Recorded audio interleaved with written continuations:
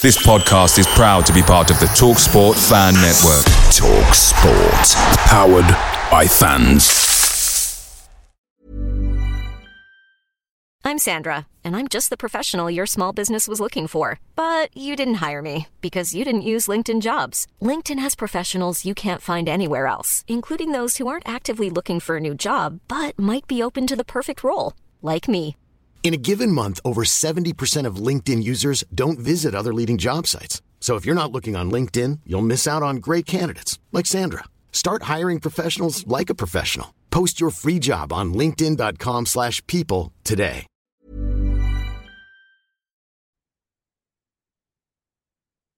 The TalkSport Fan Network is proudly supported by McDelivery, bringing you the food you love. McDelivery brings a top-tier lineup of food right to your door. No matter the result, you'll always be winning with McDelivery. So the only thing left to say is, you in? Order now on the McDonald's app, and you can also get rewards points delivered too. So that ordering today means some tasty rewards for tomorrow. Only via app at participating restaurants, 18 plus. Rewards registration required. Points only on menu items. Delivery fee and terms apply. See mcdonalds.com.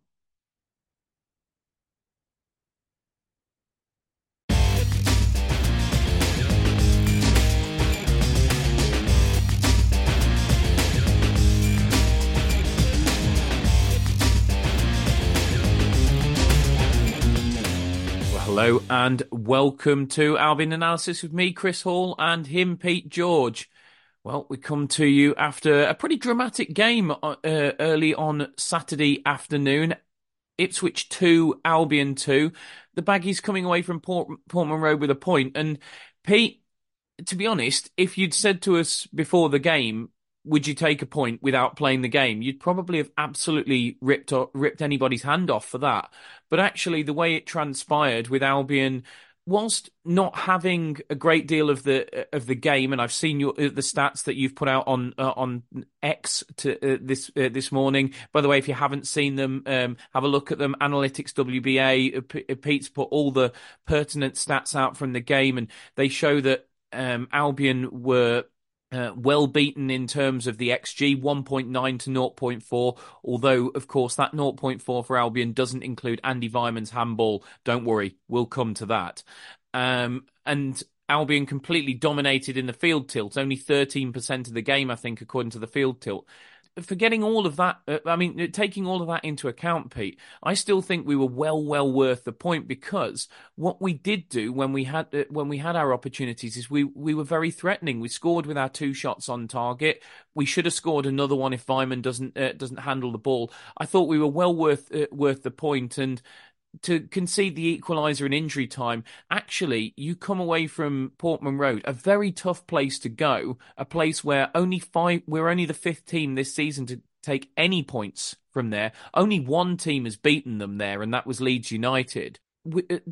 Despite all of that, you come away pretty disappointed that we haven't won the game, despite being on the back foot for much of it, despite the fact that that they could have probably won it at the end were it not for a brilliant save from Alex Palmer. I'm still this morning, we're recording on Sunday morning, I'm still this morning disappointed with a point, because I thought we played a really great, intelligent away game. I thought it was another Carlos Corberán masterclass, and he had a lot to deal with the various injuries that went on during the game. He's had to change his team multiple times.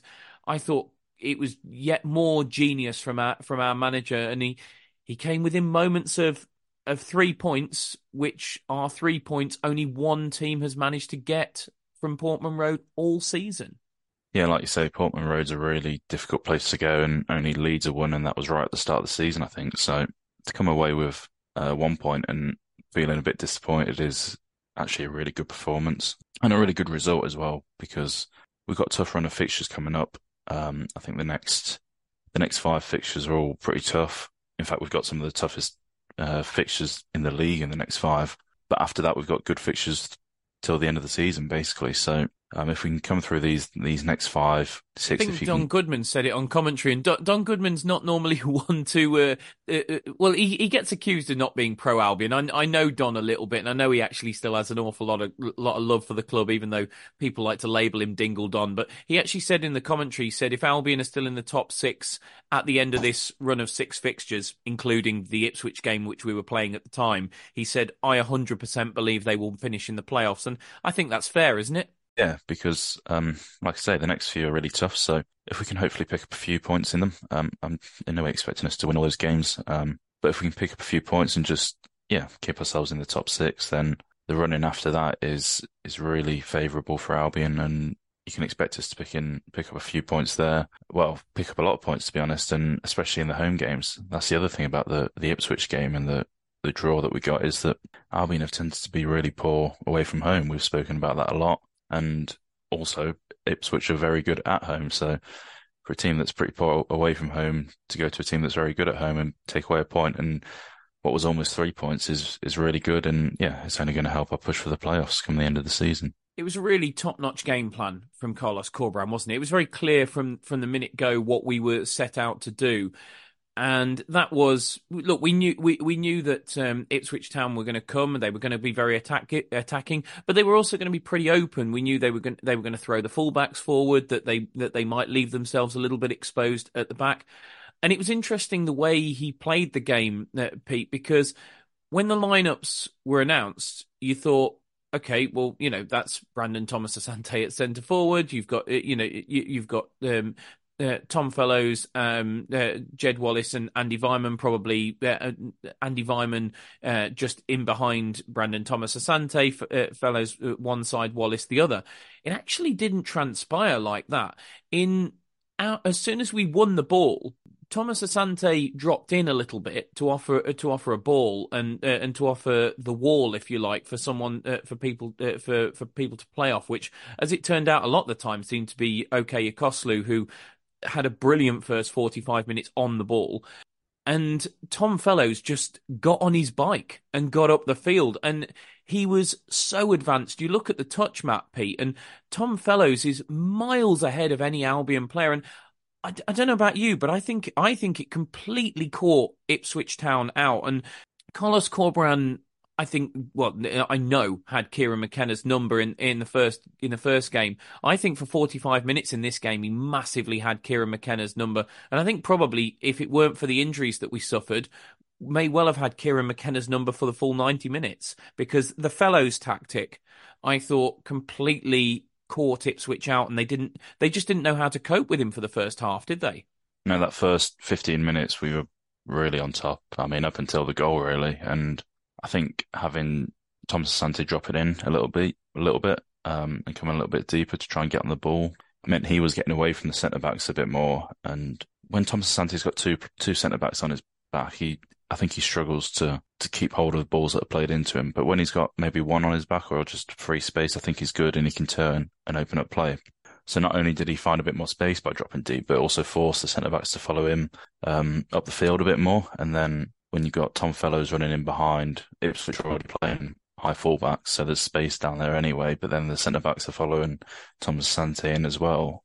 It just opens so much space for Tom Fellows to run in behind. And he's quick anyway, and we saw just how strong he is when he's got a big centre-back on his back, and it really worked. Fellows was excellent in that first half. And I thought, kind of on a similar point, I thought Jed Wallace was excellent in the second half when we were all backs against the wall and we just needed an out ball. I thought the way he chased after long balls and harried for them and generally came out on top, just drawing fouls and making those runs was brilliant. And he must have covered so many miles. It just, you could see how much it meant to him, getting the 3 points that we were trying to. But even after we conceded the goal in the last couple of minutes, just getting that 1 point, and all the other players, to be fair, everyone was just, you saw how many of them collapsed after the final whistle. I think it really showed how much effort everyone put in. It was interesting with Jed. I was watching the game at home with my other half next to me, who's an Arsenal fan. She doesn't necessarily, she watches a bit of Albion, but not loads and loads. And she just turned to me during the second half after Jed had done one of those real barnstorming runs to get us up the field, and she just turned to me and went, He's brilliant, isn't he? I was like, he really is. He's fantastic. He embodies everything that a captain should embody. And I mean, we'll come on to Daryl DK in a minute, Pete. But I thought the statement that Jed Wallace has put out on social media as well this morning about how Albion are all a family and they will rally around Daryl DK and how the only thing that matters at the moment is supporting a friend and a colleague. I just thought it just shows you everything that Jed Wallace is about, and I think on and off the pitch he's such a massive leader for us, and I don't think it always gets appreciated. I think there was times last season when it flew under the radar, when people started to misinterpret him coming out in post-match press conferences and explaining defeats as him making excuses for bad performances. I didn't look, as somebody who's worked in communications at that very football club. Believe me, no player wants to come out and talk after a defeat. The captain knows that a lot of the time it's going to be on him, but a lot of the time the captain will come out and just resort to football cliches, really, because they know they can see an interview out with that. Jed Wallace doesn't. He comes and he says actual things. He comes and he explains defeats. He fronts things up, which is a phrase that we always use in the journalism industry. And there's not a lot of players who front things up. And I think Jed Wallace, I think over the last couple of years under Ishmael and Bruce, we've talked a lot on this podcast about, do we have enough players who take responsibility, who are brave enough? I think Jed is brave on and off the pitch, and I think he's absolutely fantastic, and I think he's utterly integral to everything we do. Yeah, we're very lucky as a club to have him as captain, because on the pitch, off the pitch, it's just exactly what you'd expect of a captain. And like you say, it's nice to have somebody that actually says stuff in interviews, because so many post-match interviews and pre-match interviews within football, you just hear the same cliches and people just really dancing around questions and not really saying much. But like you say, Jed, he comes out and he's honest, and it's just refreshing to hear. But on the pitch, he's just fully committed to everything. Like I was saying, against Ipswich, he was just chasing every single ball with everything he could give. And it's brilliant to see as a fan. And it must be brilliant to play alongside as the players as well, because to have somebody that's just going to give it their all in every single situation. I think it'd be the same if we were losing 5-0 in a game. He would still be giving everything. And I think that must be really motivating as a player to play alongside that. And brilliant captain on and off the pitch. Let's go back to Tom Fellows, Pete, because let's be fair, that first 45 minutes was the Tom Fellows show. And I mean, I've run the numbers on him. Most progressive carries, 2 out of 3 successful take-ons, highest expected goals, most shots of any Albion player, most progressive passes received. He was, for 45 minutes at least, everything in terms of our attacking play. And it was interesting. I just before my process always with recording these pods is obviously I watch the game in its entirety live, whether that's in the stadium or whether that's on television. Yesterday it was on television. I'll then sort of watch the highlights back on ITV or wherever it is on the night, and then before I watch the pod, I give it another look to see if I spot anything different with the YouTube highlights. And I've just watched the YouTube highlights before we started recording, and I noticed that Andy Johnson said something on the Albion commentary that really, really resonated with me, because it's something that we said after the Aldershot game. He said after Fellows put the goal in, he said, he's a man now. He's a man. He's a fixture in this team. And the amount Tom Fellows has grown up in the last couple of months is nothing short of unbelievable. It wasn't just the goal, and the goal is phenomenal, by the way. But it was just before that. I mean, he took responsibility, and OK Costley picked the ball up in the middle of the park and did a lovely little bit of jinking footwork to take 2 Ipswich players out of the game, and then played a fantastic ball through to Tom Fellows. Now, Tom makes the wrong decision. he cuts inside and he curls a shot, when in actual fact there is definitely a ball across to Brandon Thomas Asante at the back post, without a shadow of a doubt for me. But most players, the next time they go through, they let that affect their decision making. They look for the pass the next time because they should have made it the first time. And that's not the right thing to do. The right thing to do is to trust your instincts and treat each situation individually, and not to let what has gone before influence your next decision. Because the next time you go forward, if you're thinking in your head, I must pass this, what if that's not the right thing to do? Just because you should have passed it last time doesn't mean you should pass it this time. And the bravery of Tom, the next time he gets on the ball to drive directly at Wolfenden, the strength, by the way, to get his body across him is unbelievable. I went on Talking Town last week, and I'm sure on Talking Town, I haven't listened to it yet, but they will be criticising Wolfenden's defending. And if this was an Ipswich Town podcast, we would absolutely be doing that, because he doesn't do well enough. He doesn't use his body well enough. But from an Albion point of view, it's unbelievable from Tom. And then to have the directness to go forward, to check inside, and then to finish in the way he did. And do you know what? The position that he's in when he finishes, that is not an easy chance by any stretch of the imagination. That has an XG of 0.15. So we're talking less than 1 in 6 chance of that going into the back of the net at that point in time. So, but he turns it with his shot into a 0.53 post-shot expected goals. So basically it has a better than 1 in 2 chance. The finish from Tom, the reverse finish, and I think actually Don Goodman said it on the commentary on Sky. He said the big thing with what Tom does there is he reverses the ball, because if he shoots a cross goal, there's so many bodies there that the chances are somebody heads it off the line. To have the intelligence at Tom's age and Tom's level of experience to be so calm and to just take everybody out the game and reverse that finish, because that is pretty much the only place Tom can put that ball and it have an extremely high value chance of going in the back of the net.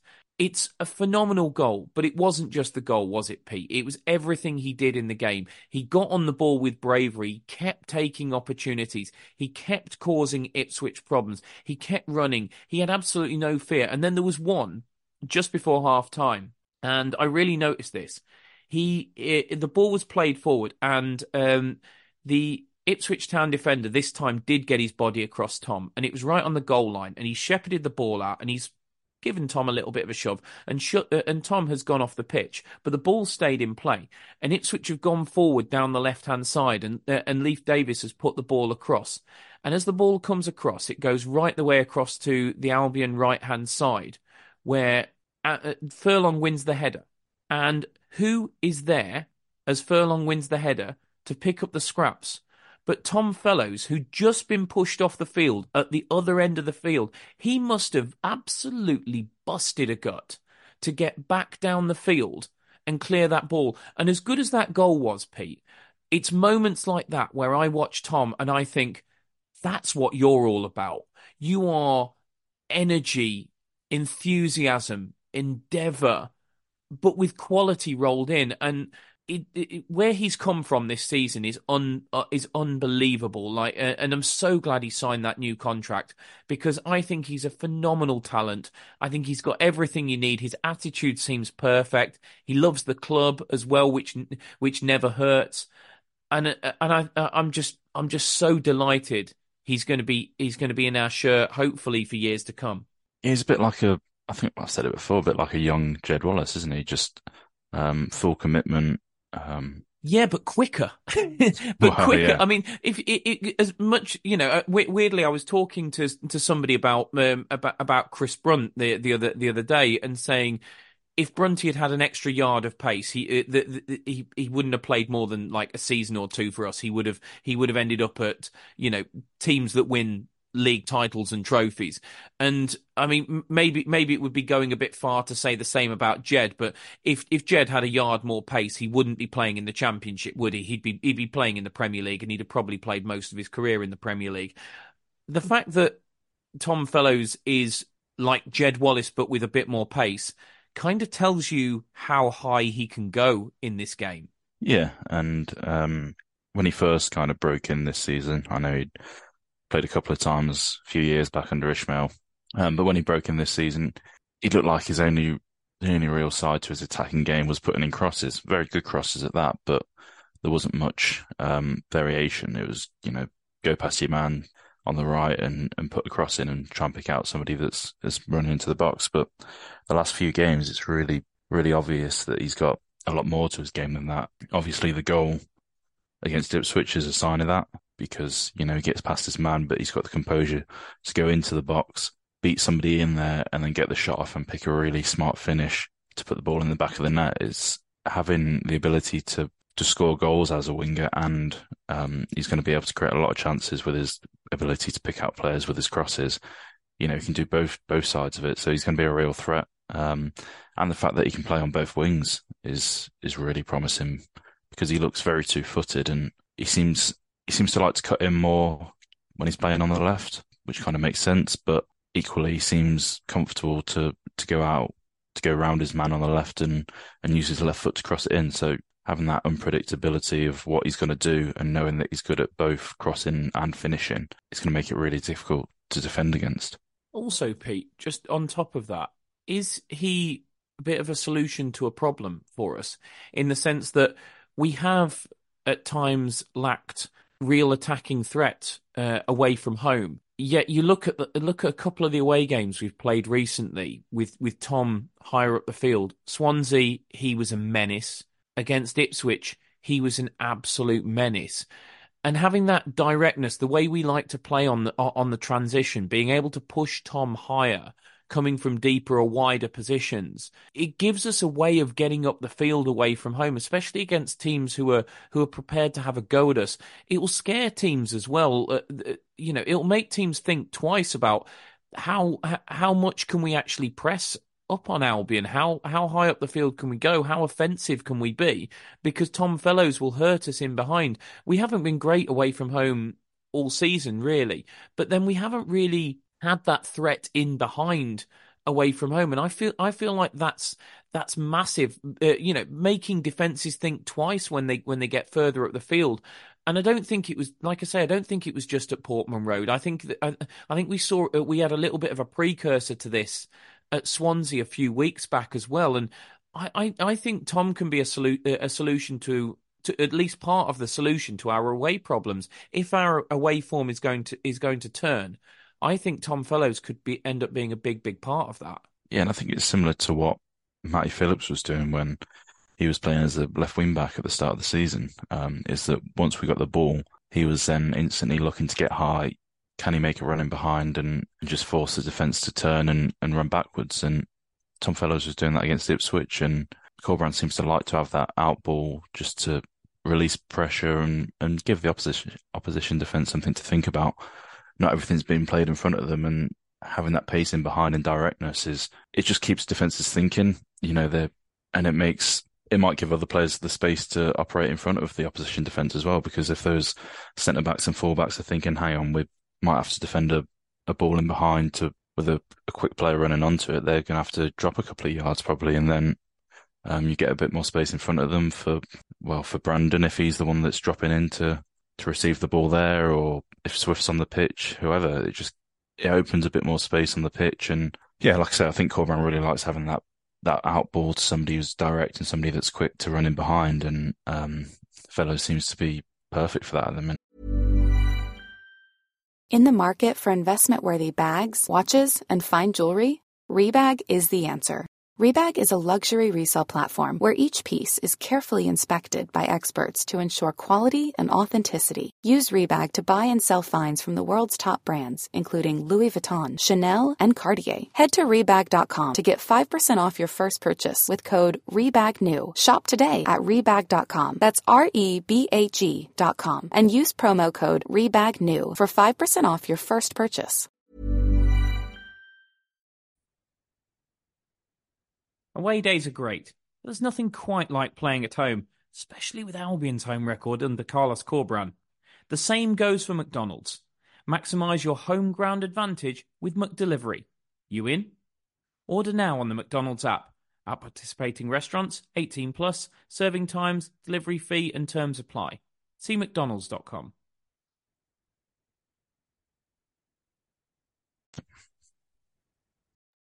Looking at the first half as a whole, Pete, it's not really surprising given how early we scored that Ipswich had quite a lot of the play in that half, because games. I think when people look at things like XG and field tilt and things like that, the big misleading thing that people fail to take into account with it is game state a lot of the time. And people will say, oh, well, Ipswich had most of the game against Albion. Yeah, but we led for quite a lot of the game. So they're going to have more of the game because, well, why would you continue to go gung-ho when you're away from home against the team fourth in the Championship?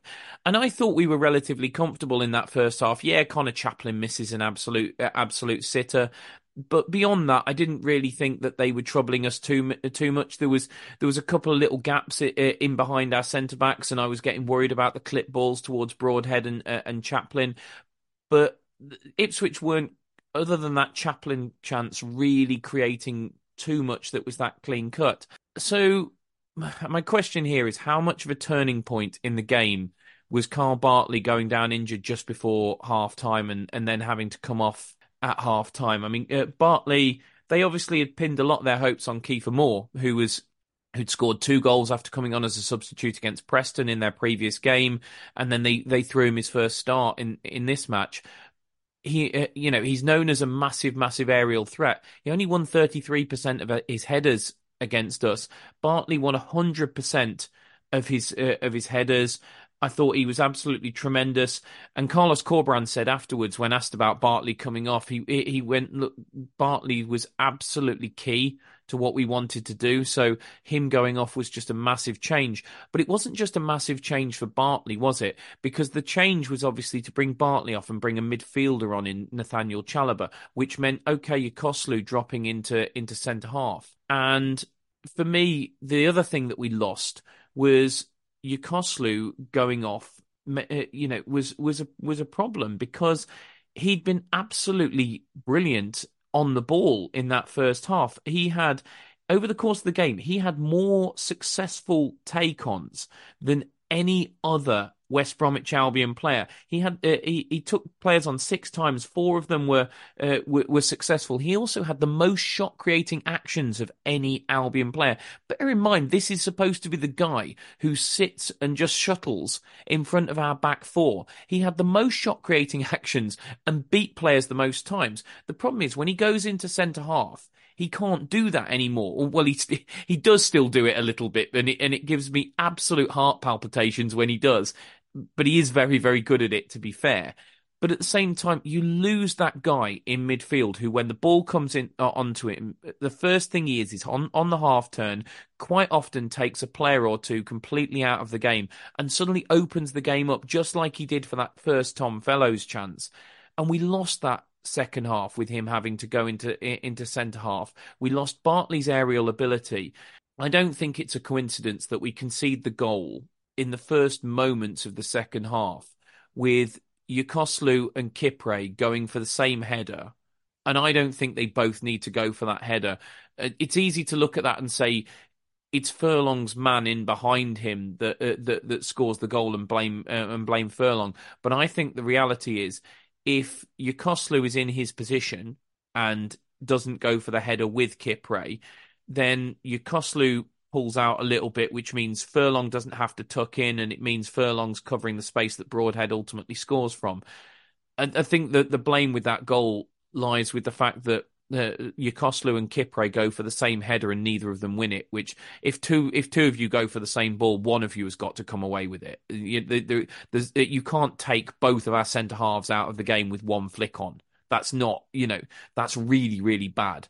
And I just think it was all a result of Bartley going off the field. I thought we really lost something out of the midfield in terms of our attacking threat that Yokoslu had been at the heart of during the whole of that first half. And I thought we lost the guy who never ever loses a header, it seems. And we were a bit disorientated in the first 60 seconds of the second half, and it cost us a goal. Losing Bartley was a huge loss for, yeah, the reasons you just mentioned. Having to take Yokuşlu out of midfield was a huge blow because, to be fair, he's a lot better defensively in midfield than Chalobah is, and he's probably more mobile to cover the space that we needed him to because Ipswich are happy to just kind of shift the ball from side to side. The two midfielders have to cover a lot of ground. So we lost that, and we lost Chalobah does have composure in midfield, but I think Yokuşlu is probably just a little bit better under pressure, as we saw in the first half. He receiving the ball under pressure and turning players, and then spraying passes once the space had opened up, and he played out of pressure. Which probably it's not a criticism of Chalobah, mate, but I just don't think he's not in any way similar to Yokuşlu. I just don't think it's a swap. You know, it's not criticising Chalobah. I think he's very, very good at certain things. And actually, when you get Chalobah into the final third, which you rarely do with Yokuşlu, I think he's a real threat. But I just don't think Chalobah instead of Yokuşlu works. Do you? No, yeah, that's what I was going to say is that in a game when we're going to have a lot of pressure on us and not going to have too much of the ball and not many chances to go forward, I think Yokuşlu is so much better in that central midfield role than Chalobah is. In a game when maybe we're leading, we're enjoying a lot of the ball, or just in a game where we're dominating the ball, we'd have to be leading, and you can push one of those central midfielders into the attacking third, then I think Chalobah's better there because he's going to create more, he's going to see more things, and probably be more secure with possession there. But when we've got a lot of pressure on us, I'd much rather have Yokuşlu in there, and obviously we lost that, and we also lost Bartley, who, as you say, brilliant in the air and was dealing with Kiefer Moore well alongside Kit Prey. So it was a problem with that change, Pete, that by one player going off, you create two problems. And look, without, I know Ajayi's back he won't be back almost certainly won't be back for Cardiff because it's just too tight a turnaround with the AFCON final, but we'll probably be back for Southampton if we need him. But is that the problem with letting Caleb Taylor go? That if Caleb Taylor was still in the squad, you could potentially have brought Carl Bartley off, brought Caleb Taylor on, and then you don't have to mess about with the midfield. Yeah, it's exactly that, really. It would have been nice to bring on another centre-back and leave Yokuşlu in midfield. But obviously, at the minute, we're short of them because we loaned Caleb Taylor out and Ajayi is away on international duty. But also, the lack of options in central midfield is another thing you can look at because Chalobah was the only player we could really bring on to play in central midfield there. And he's not a like-for-like replacement for Yokuşlu. If we got another central midfielder on the bench that maybe had different attributes than Chalobah, then he could have come on instead and we would have been a bit more balanced. Hopefully. On that, Pete, what are your thoughts on Jan Villa? Because obviously I know you've done the research on it. For anybody who wants to have Pete will give you a very quick overview of them now. But if you want to read the really, really in-depth stuff, it's on our Substack. Just for to address a little bit the elephant in the room on that a little bit. There is now a charge for the subscription for some of the content. Look, the fact is, we've made it as cheap as we possibly can. It's less than the price of a coffee for a month's worth of content, and we hope that the content we like to think it's really, really good and well worth the money. The reality is, Pete and I do the podcast, the written content on our own time, and we just cannot be able to give up hours and hours and hours of our own time, which is what it takes, by the way, for nothing. So if you're able to subscribe on the Substack, look, obviously the podcast will always remain free. That will never ever change. And but we wanted to provide more in-depth written content. If you can chuck us a subscription on that, it just helps us carry on doing what we're doing because we want to give more and more content to the Albion community. So if you can spare a few quid a month, and it is only a few quid to help us continue doing what we're doing, and we will give plenty back to you with what we think is really, really good content, then please do. But one of those articles at the moment is an article on the midfielders that we could potentially be signing on free transfers in the coming weeks, and the one heavily linked is Jan Villa. He might have to. I mean, first of all, we're going to have to pronounce it Villa, not Villa. Otherwise, he's going to have to change that his last name. But besides him having a not particularly good last name for an Albion player, Pete, what are your thoughts on him? Yeah, I quite like the look of him, and he was probably one of, if not my favourite, of the transfer targets that I identified. You know, he's got a lot of experience and good experience. I think he's played in 3 of the top 5 European leagues. He's won trophies in his career. Maybe not particularly difficult when playing at Olympiacos, but he's also played with Carlos Corberán there. And whilst Corberán was there, he started 9 of the 13 games that Corberán was in charge. So Corberán obviously likes him, and he's somebody that's really strong in his duels, defensive, offensive, and aerial. He's got really high success rates, and that's something that's important for this Albion side, because I think we top the charts for most success rates in duels in the league. So yeah, I think he's somebody that will fit in and will be strong. When I was writing the article, the only concern I said I had was whether he'd have the willingness and commitment to come into a side at the age of 33 when it might be 32. 33, I think, coming in at that age after playing for 3 seasons in Greece and the side that generally walks the league. But, you know, Corberán's worked with him. He'll know his personality, and I've spoken to him. So if he is coming in, then I'm sure that's not going to be too much of a concern, because judging on the dressing room that Albion have got at the minute and the players that Corberán has brought in, he seems to be a very good judge of character. So yeah, I think on a short deal, it could be a really, really good player to bring in. And yeah, it gives us a chance, similar to Weimann, it gives us a chance to assess him for 4 or 5 months. And then, you know, if we want to do a deal at the end of the season and bring him in for a bit longer, then we've got a bit more to go on.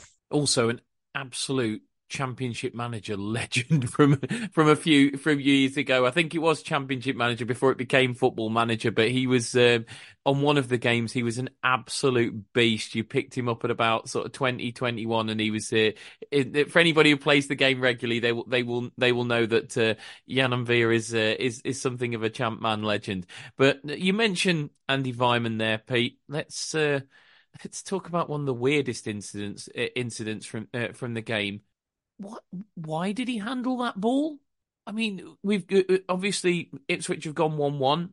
Albion make a few changes to get back in the game. Long throw comes into the box. It's flicked on, and Andy Weimann, for all the world, for everything, just looks like he's just got to nod it home. And to be honest, on first glance, and as much as I wish he wasn't eagle-eyed, credit to the linesman who, because I don't think the ref spotted it. I think it was the lino who spotted it. Fair play to him for seeing it, because I didn't see it first time. I thought he nodded it home. Yet he puts his hand up and heads it in. It doesn't seem particularly far away from his head. It looks like he's more than capable of getting his head to the ball, not his hand. Okay, if he uses his head, there's a fair chance that he does clatter with the post. But Andy Weimann doesn't see me as some sort of shrinking violet. I think he comes across as the kind of guy who would happily take a bit of pain to score a goal. So I'm surprised if he's bottled it, if that's what it is, a little bit. I've watched it multiple times, Pete, and I am no closer to an explanation as to what Weimann is thinking or why he does what he does than I was as soon as I realised it was a handball. I've got no idea. I'm afraid I don't either. I'm the same as you. I've watched it numerous times, and I really can't understand it, because it looks like just any contact on his head and it's going to go in. He's that close to the goal. The ball's at a nice height. He just has to put his head into it, and it's a certain goal. So I really have no explanation as to why he'd go with his hand, because it was just such a simple header. It was a certain goal if he put his head on it. So I'd love to hear an explanation for it. I know we won't ever get one. But yeah, I was baffled. Part of that opportunity came from a really, really good flick on by Daryl DK, who'd just come onto the pitch. And I mean, let's talk about DK, because obviously this is the big negative in the game. First thing to say is he made a huge impact when he came onto the game. into the game. He had 3 aerial duels. He won every single one of them. He was on the pitch for 10 minutes and he had the highest expected assists of any Albion player. He had the highest expected threat of any Albion player. He actually had a massive impact on the game. And to see what happened to him is nothing short of absolutely heartbreaking. And look, what I'm about to say isn't going to apply to the vast majority of people who listen to this podcast. I really hope it applies to nobody who listens to this podcast. I hope that that our audience are the kind of thoughtful, well-minded, very, very sort of compassionate people that that I like to envisage as our audience, and I'm sure they are. I'm sure they are. I'm sure everybody who listens to this is a good person, but there are some people who, frankly, over this their conduct towards this DK thing have appalled me in the things that they have said on social media. And first of all, Daryl DK is all over social media. The idea that footballers don't say the things you say, see the things you say about them just because you don't tag them in posts is ludicrous, and you're completely kidding yourself, and you're trying to let yourself off the hook if you honestly think that.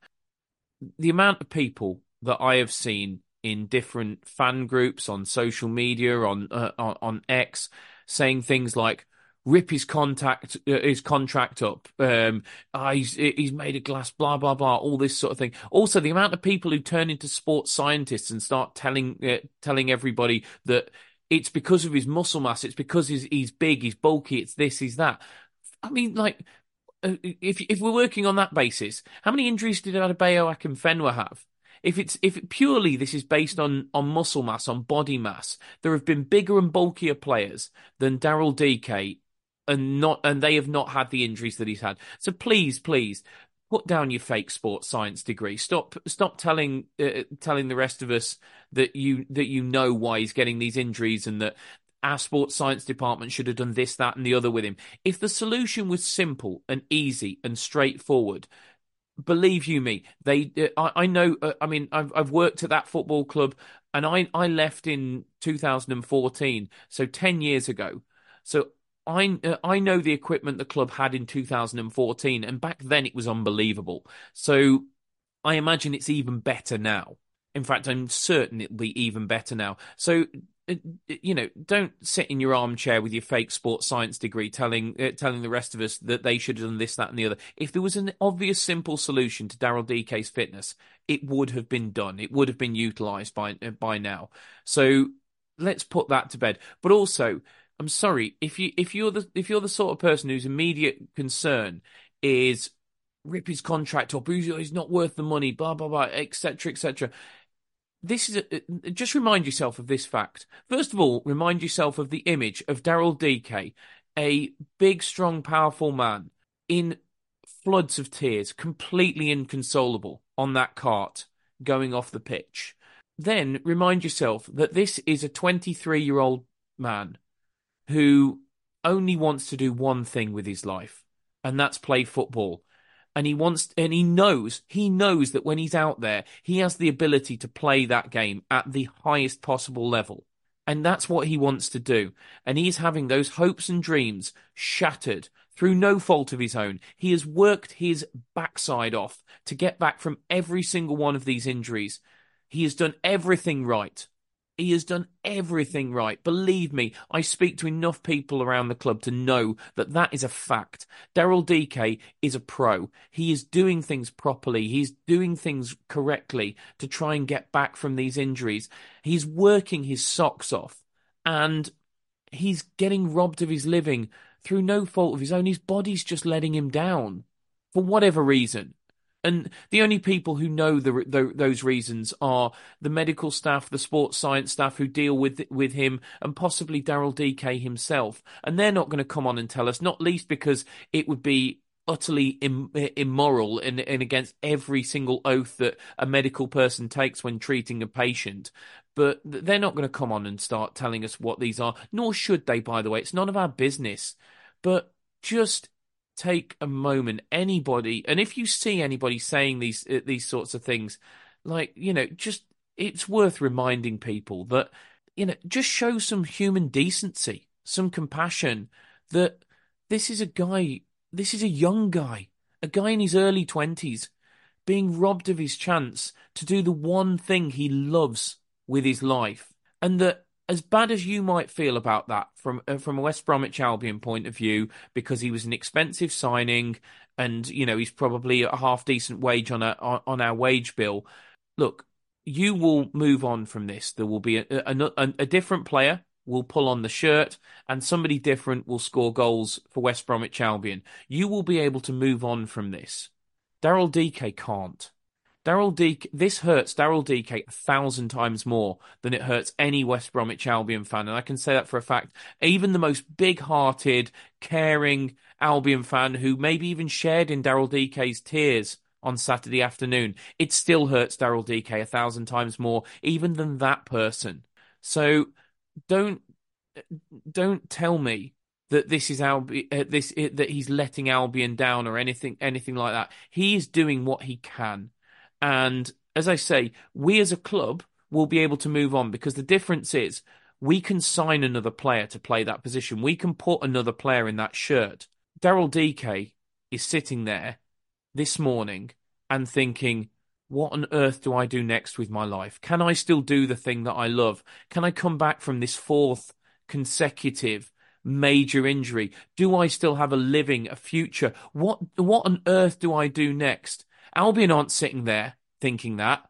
They're thinking we're going to have to pick Brandon Thomas Asante, which is fine. He's played most of the season. We've got Callum Marshall as well. Albion have options as a club, and I'm not criticising them at all. I think, as I say, the stuff that's been said, they've massively rallied around Daryl Dike. But the point I'm making is football moves on.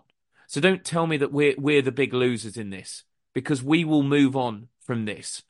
Daryl Dike can't. This is Daryl Dike's life. So just before anybody criticises Daryl Dike or says anything negative about him, just remind yourself of who the one who really suffers in this situation is. Because I'm telling you right now, it ain't the Albion fans, it ain't West Bromwich Albion Football Club, it's Daryl Dike. And let's just remind ourselves of that and have a bit of human compassion and love for the man who probably is in an extremely dark place this morning. Yeah, exactly that, Chris. It was heartbreaking to see him go off like that. Yeah, it's, as you say, it's going to be 1,000 times worse for him than it is any Albion fan. So yeah, just wish him all the best and hope he can keep working towards his recovery, because yeah, I still think his time's going to come in an Albion shirt, and once he gets fit and he's staying fit, then yeah, I really look forward to seeing him play again. Absolutely. Now, obviously, we replaced him with John Swift, and John Swift scored a very, very good goal. Pete, I have got to be honest, I hadn't clocked this fact, but that's John Swift's first goal since the game against Blues, when obviously he then went off injured and missed a few games. At which point he was comfortably Albion's top scorer. I mean, he was definitely Albion's top scorer, but I think he was top scorer by a couple of goals as well.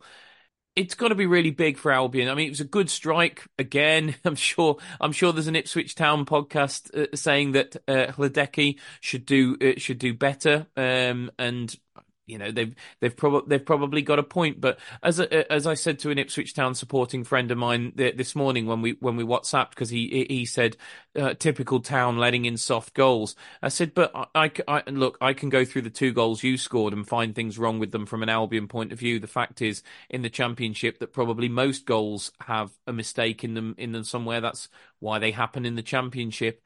From our point of view, it's a very, very good strike. I have to say as well, big shout out to Alex Mowat for the challenge that he wins to win the ball back for Albion and set us on the way to scoring that goal. Absolutely brilliant, typical Tigerish Alex Mowat display and little moment in a game, influencing the game in a big way. And I will be gobsmacked come the end of the season if anybody other than Alex Mowat wins Player of the Season. By the way, he is by such a long way my Player of the Season at this point in time, and I can't see any reason for that to change. But Swift, it's a wonderful strike into the bottom corner.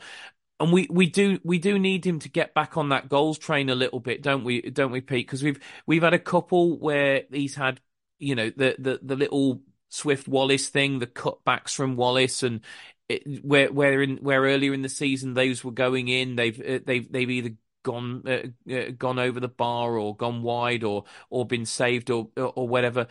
If we can get the John Swift back that scores goals that we had earlier in the season, especially as Brandon's now picked that up a little bit. We've obviously got Callum Marshall, who hopefully will get a few between now and the end of the season. You've got Tom Fellows scoring a few goals as well. That could be so huge for us, couldn't it? Yeah, Swift's he scores goals and tends to score quite good goals as well. And the one against Ipswich came at a really important time because that pressure from Ipswich was just going to keep coming, and we needed something to halt that pressure and give us a bit more breathing space. And a goal is exactly what it was. And we didn't really have any great chances, apart from the one we've already spoken about, the Weimann header / handball. So to put one in from that range is really impressive. Well, technically, I mean, if you count the Weimann one, we scored with our 3 shots on target. It's just, obviously one of them we punched the ball in the back of the net. Yeah, so we were clinical. But yeah, Swift came and scored at the perfect time for Albion, really, because I think whatever happened, we were going to struggle to hold out and not concede for the whole of that half, basically. So without that goal, we'd probably walk away without any points. So yeah, brilliant from Swift, great goal, picked out the bottom corner perfectly, and with it bouncing just in front of the keeper. Yeah, I don't think many other shots would have gone in from that range. But if he can put in a few more goals in from now to the end of the season, then it's really going to help our push for the playoffs, because obviously we've got Brandon, who scored a decent amount of goals this season. Hopefully Callum Marshall can replicate the form that he was showing in the Premier League too. And obviously Andy Weimann's quite a good goal scorer from attacking midfield or as a second striker or whatever you want to call it. So we've got a few more options than we did before the January transfer window. But yeah, Swift had gone through a little patch where he hadn't scored so many goals after his injury. To be fair, he hadn't played too much since then, but hopefully he can put in a few more like he does from range, but also get the ones where he's getting into the box and getting a few better chances where he's a bit more likely to score than the ones he seems to score easier when he seems to put his chances away better when he's shooting from 30 yards out. But yeah, if you can get a few from inside the box as well, that'd be nice. Yeah, absolutely.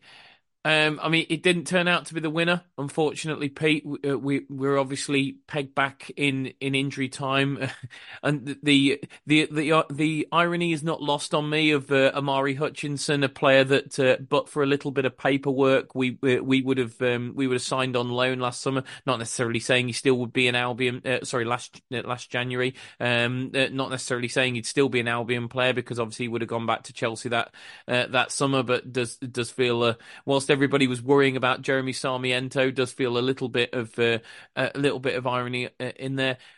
I have to say though, it feels a quite unfortunate goal. To be honest with you, I mean, you've only got to look at the numbers to see that. The shot itself has a 0.03 xG. It then has a 0.06 post-shot expected goals as well. So it shows you the fact that it has a very low chance of going in. Now, in a normal situation, you would be heavily critical of the goalkeeper for not keeping that out, but I don't think that's the case here. I think where the XG is low is because the XG considers it that it should be cleared by Kipre on the line. But for me, the reason that it isn't is, and when you watch this a few times, you just see this. There's just a little touch off Alex Palmer. He gets a glove to it that just changes the deviation of the ball, which causes Kipre's swing and a miss, and causes it to go in. I mean, credit to Ipswich, they kept the ball alive, bobbling around in the penalty area. Credit to Amari Hutchinson, because most players probably swing their foot at that first time. He doesn't. He takes a touch, he steadies himself, and then he hits a shot through a crowd of bodies. And when you do that, it always has half a chance of going in. But from an Albion point of view, Pete, it feels really, really unfortunate that just that the slightest deviation on the ball from Alex Palmer, who has to go for it. It's not a criticism of Alex Palmer. He has to go for it and try and stop the ball, but it's just that slight deviation that stops Cedric Kipre from doing a very simple, thunderous clearance on the line and hooking it up the field. Yeah, it was just a bit unlucky, really, wasn't it? I think in fairness to Palmer, it was quite a difficult shot because it wasn't one where he could kind of dive and reach right into the bottom corner. It was like just out of reach for his foot to go out and save it. So he had to go down, and it wasn't far enough that he could get down quickly. He kind of just had to sweep his feet underneath him and just try and get a hand to it. Let gravity pull him down to get that hand to it. But yeah, that tiny touch is what caused Kipre to miss it, really. And had Palmer not saved it, we probably wouldn't have conceded, which is just really unlucky. I think we were a bit chaotic in defending in our own box. I think we'd got too many players just throwing their bodies at stuff too easily. Obviously, you want players to be fully committed and go to block shots, but I think we were going to ground a bit too easily. And there was a couple of times when Ipswich players would just fake a shot, and we'd see a couple of Albion bodies hit the floor and take themselves out of the game. And Alex Mowat was screaming at people to calm down, wasn't he? Yeah, and I think it's also related to Bartley going off. If we've got a really experienced a really experienced centre back as well, there's probably just a bit more composure in the box. Well, and Yukoslu in central midfield as well, Pete, because how often does he dive into challenges? And whilst like I say, I'm not criticising Chalobah overall. I think one of the things that I would say about Nathaniel Chalobah is that he does commit himself a little bit, and again, it's losing both of those things. The calmness of Bartley at the back, who, if you watch him closely, he talks other players through the game for 90 minutes. But then Yukoslu, who almost never dives into anything, and you lose him out central midfield as well. Yeah, and like I said, I think we just like that composure at the end, and whether it was the fact that we're playing away and the players know that we don't have a very good away record, whether it's just that Ipswich had been coming at us for what I think Albion were leading for 50 minutes in the game, so we're facing a lot of pressure from Ipswich for at least 50 minutes of the game, and it's mentally tiring, and also just not having the home support, having the Ipswich crowd just kind of pushing Ipswich players on a bit more and putting the pressure on Albion. I don't think we had the composure in our own box enough towards the end of the game to really see it through for 3 points. I think the commitment, you can't fault the commitment because everyone was throwing themselves to block the ball. It's just you need composure alongside commitment. In the past, we've lacked commitment, so yeah, definitely not faulting the players too much. But I think if we'd got calmer heads on and we'd got Bartley still in there, then maybe we would have seen the game out and taken 3 points away from Portman Road. I mean, and within that, Pete, a couple of really big saves from Alex Palmer as well. One just before the goal from Hutchinson himself, but and then I mean a massive save towards the end from Al Hamadi. I mean, I have to. I mean, that was a great save. I have to say. And I mean, I almost felt like at that point in the game, I mean, we played so much injury time. I realised that there was obviously a goal within the injury time, so I kind of expected an extra 30 seconds. But I think he added 8 on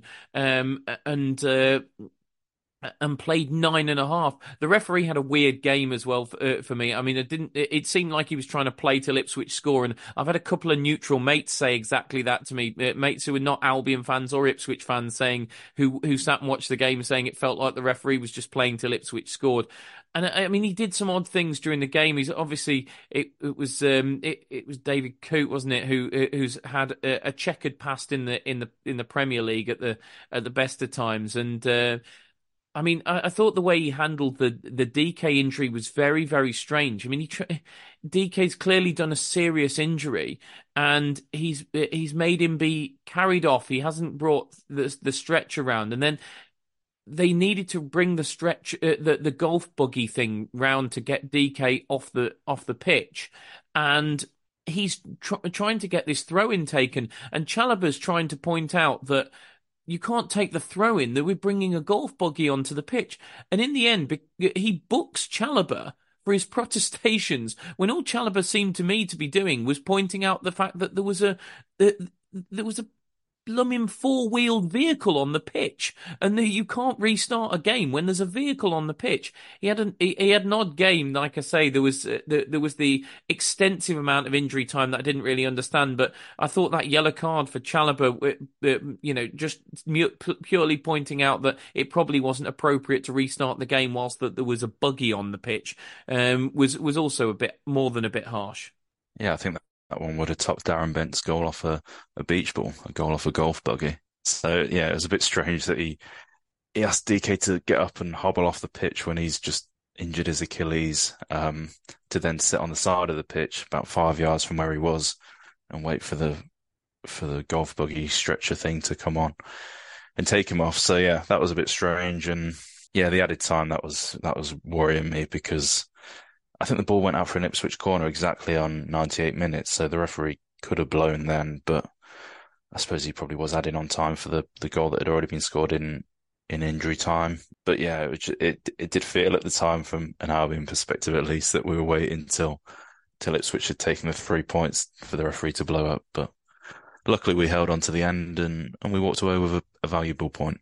Just to finish off, Pete, from an overview perspective, we've seen some poor performances from Albion away from home. We've seen some mixed ones as well. Take Swansea, for example, where I thought we were good first half, but very, very poor second half. And I thought Norwich, we were poor first half and much, much better second half.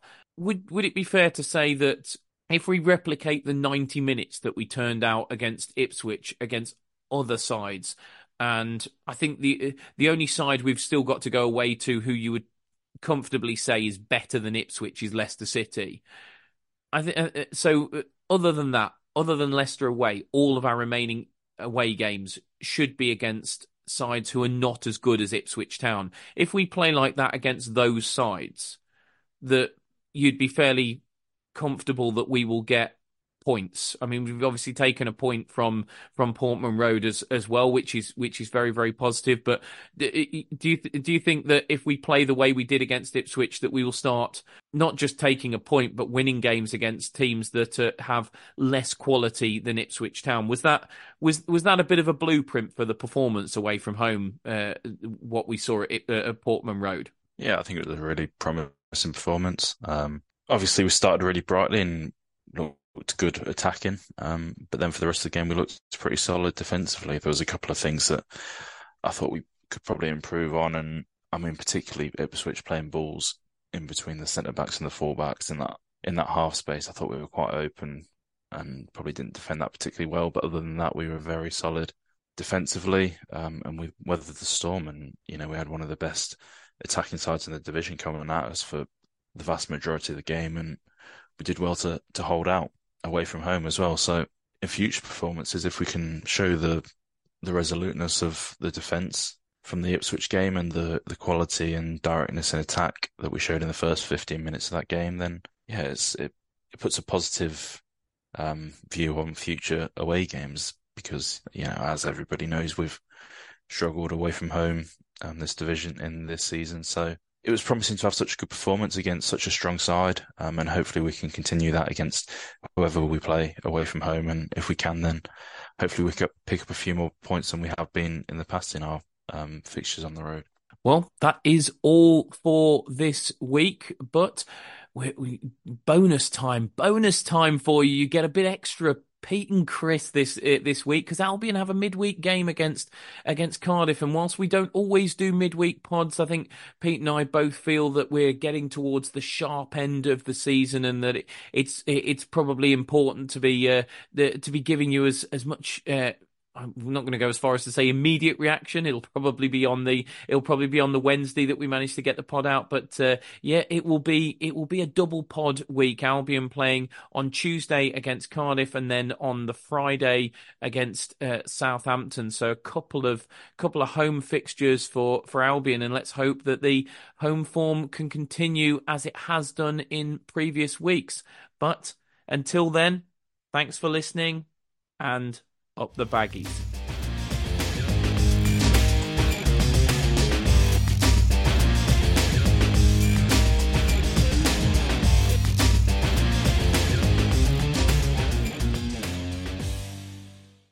Albion have certainly been sharing the goals around this season. They're well into double figures now for different championship goal scorers.